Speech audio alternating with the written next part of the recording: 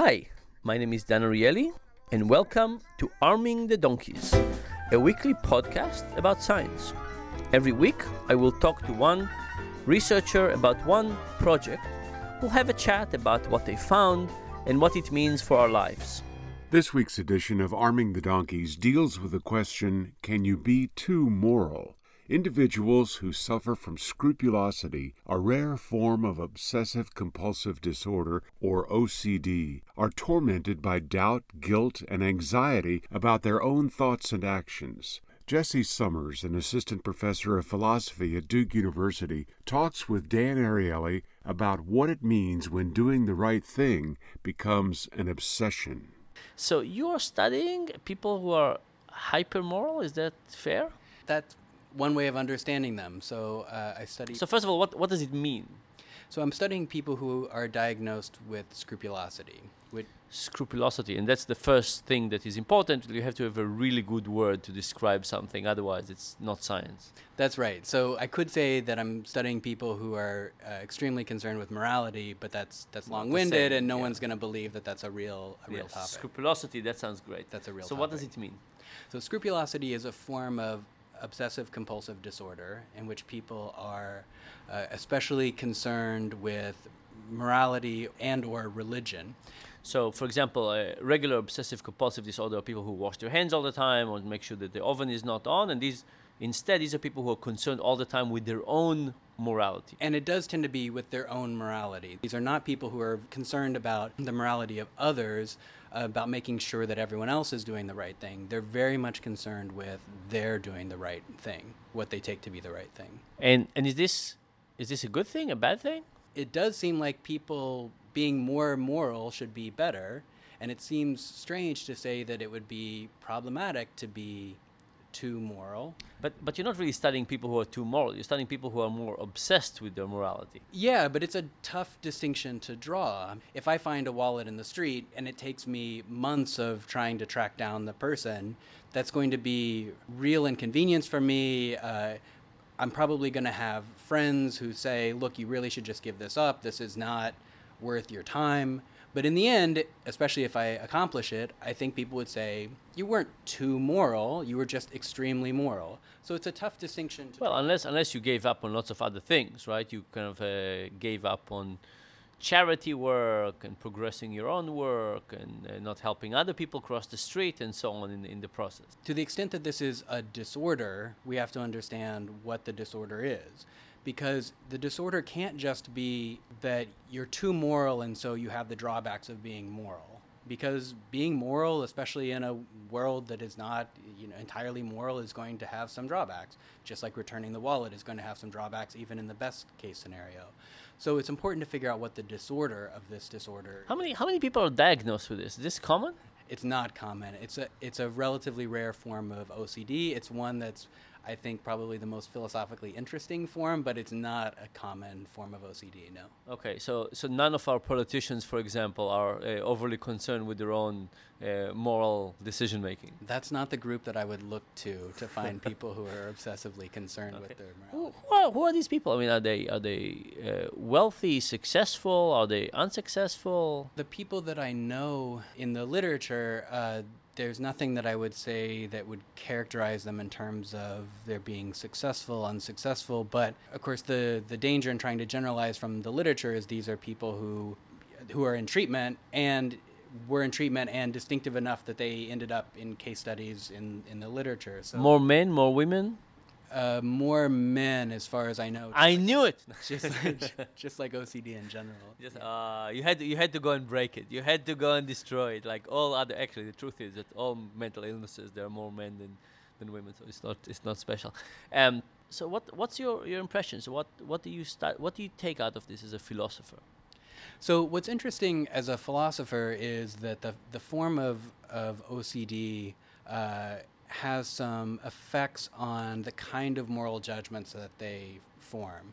So for example, because a person is motivated by, OCD is an anxiety disorder, because the person is motivated by trying to reduce or eliminate his or her anxiety, let's say, then what he's doing is he's going to be more focused on things that will soothe his anxiety, not necessarily the things that are the most moral. So give me an example.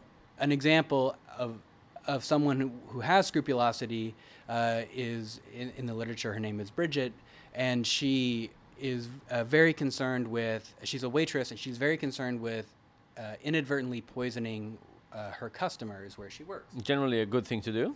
Right, which is a good thing to do. And the way that she expresses this is that she's constantly checking the level of solvents in a room that she otherwise has no reason to go into, precisely to make sure that she's not somehow getting some solvents onto the food.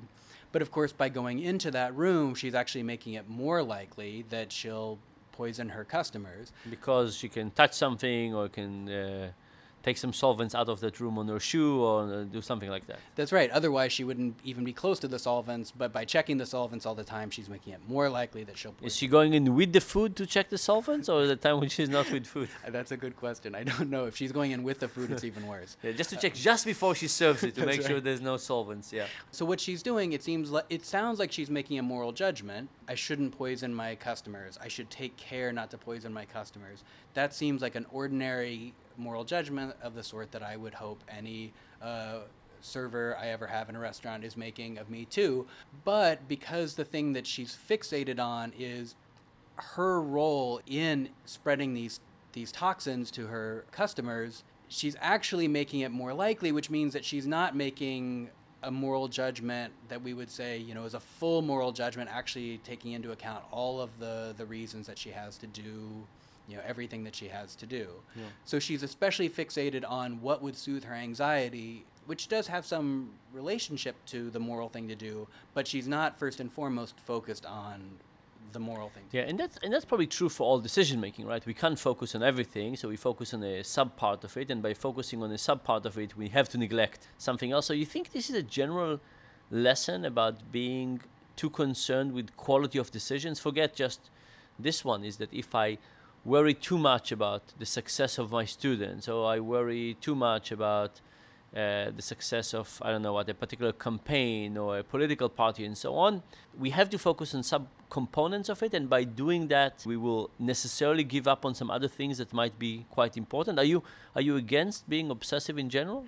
I'm not sure if I'm against being obsessive in general. I do think there might be some more general lessons, but it's hard to know how general the lessons might be so general that they're not very helpful for us. So in this particular case, it looks like anxiety has, or the attempt to soothe anxiety has predictable effects on the person's judgment. So they're going to fixate on things that will reassure them that they're not doing anything wrong, or they're going to fixate on something where the reassurance is going to be really hard to come by, which is going to validate that the anxiety that they feel is genuine. What we're speculating is happening is the person is thinking, I'm feeling really anxious. That could be because God is unhappy with me.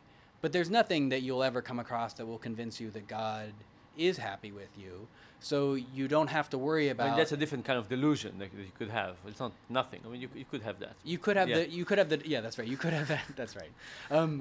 So in general, there's nothing that a person's going to come across that's going to be reassuring. That then I'll think, okay, so God actually is fine with me. So that's going to let my anxiety run. Nothing is going to reassure it, but I can continue to think the reason that I have this anxiety is because I still haven't managed to placate God, and God is still unhappy with me. Anxiety is going to have certain predictable effects, or a person's attempt to soothe anxiety is going to have certain predictable effects on the kind of moral judgments that they form. Whether that's true for other things that motivates a person's moral judgment, I think you'd have to decide on a case-by-case basis whether it is. I mean, You're basically not willing to commit. That, I think, is the issue here. I'm not even willing to commit to whether when you're willing to win.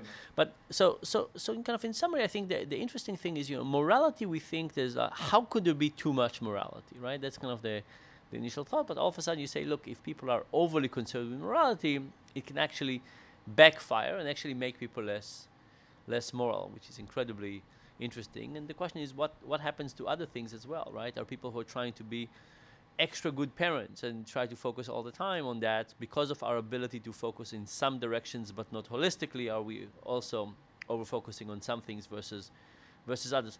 Are there any changes in your own life that you've done since this research? Anything? Are you becoming less worried about morality? Are you becoming more loose? Is your wife more worried about you all of a sudden? You'd have to ask her. But one of the things that originally motivated me in asking these questions about the differences that would come about in a person's moral judgments as a result of anxiety was because I was wondering whether some of what we do in professional moral philosophy, even though it looks like moral reasoning, if it's actually motivated by something like soothing our anxiety.